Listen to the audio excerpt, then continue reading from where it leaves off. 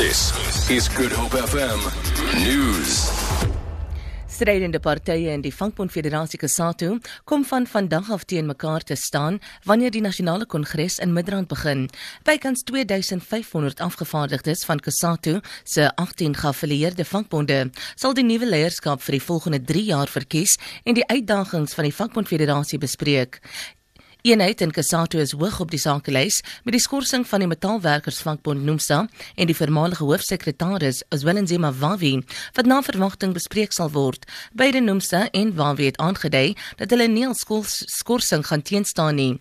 Nog 'n uitdaging vir Cosatu is om sy ledetal te laat groei en 'n veldtog vir 'n nasionale minimumloon.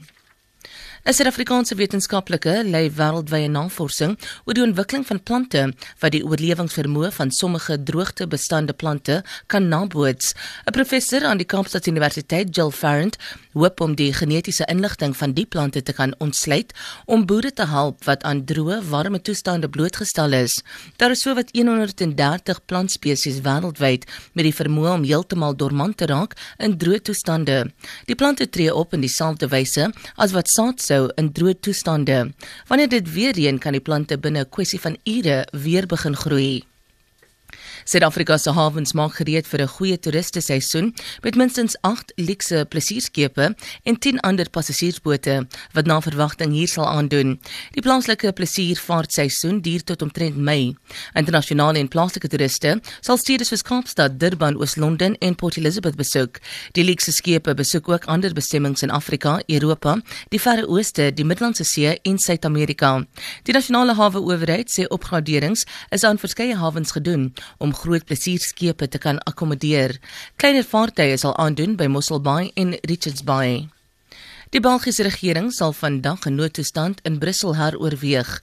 Die hoofstad is die afgelope 2 dae bykans verlate, terwyl die polisie en weermag die middestad patrolleer nadat inligting van 'n moontlike terreuraanval ontvang is. Die regering sê hoewel die situasie hersien sal word, het die realiteit nie verander nie. Daar word verwag dat die sekuriteitsvlak van 4, wat die hoogste vlak van gereedheid is, vir die res van die week van krag sal bly.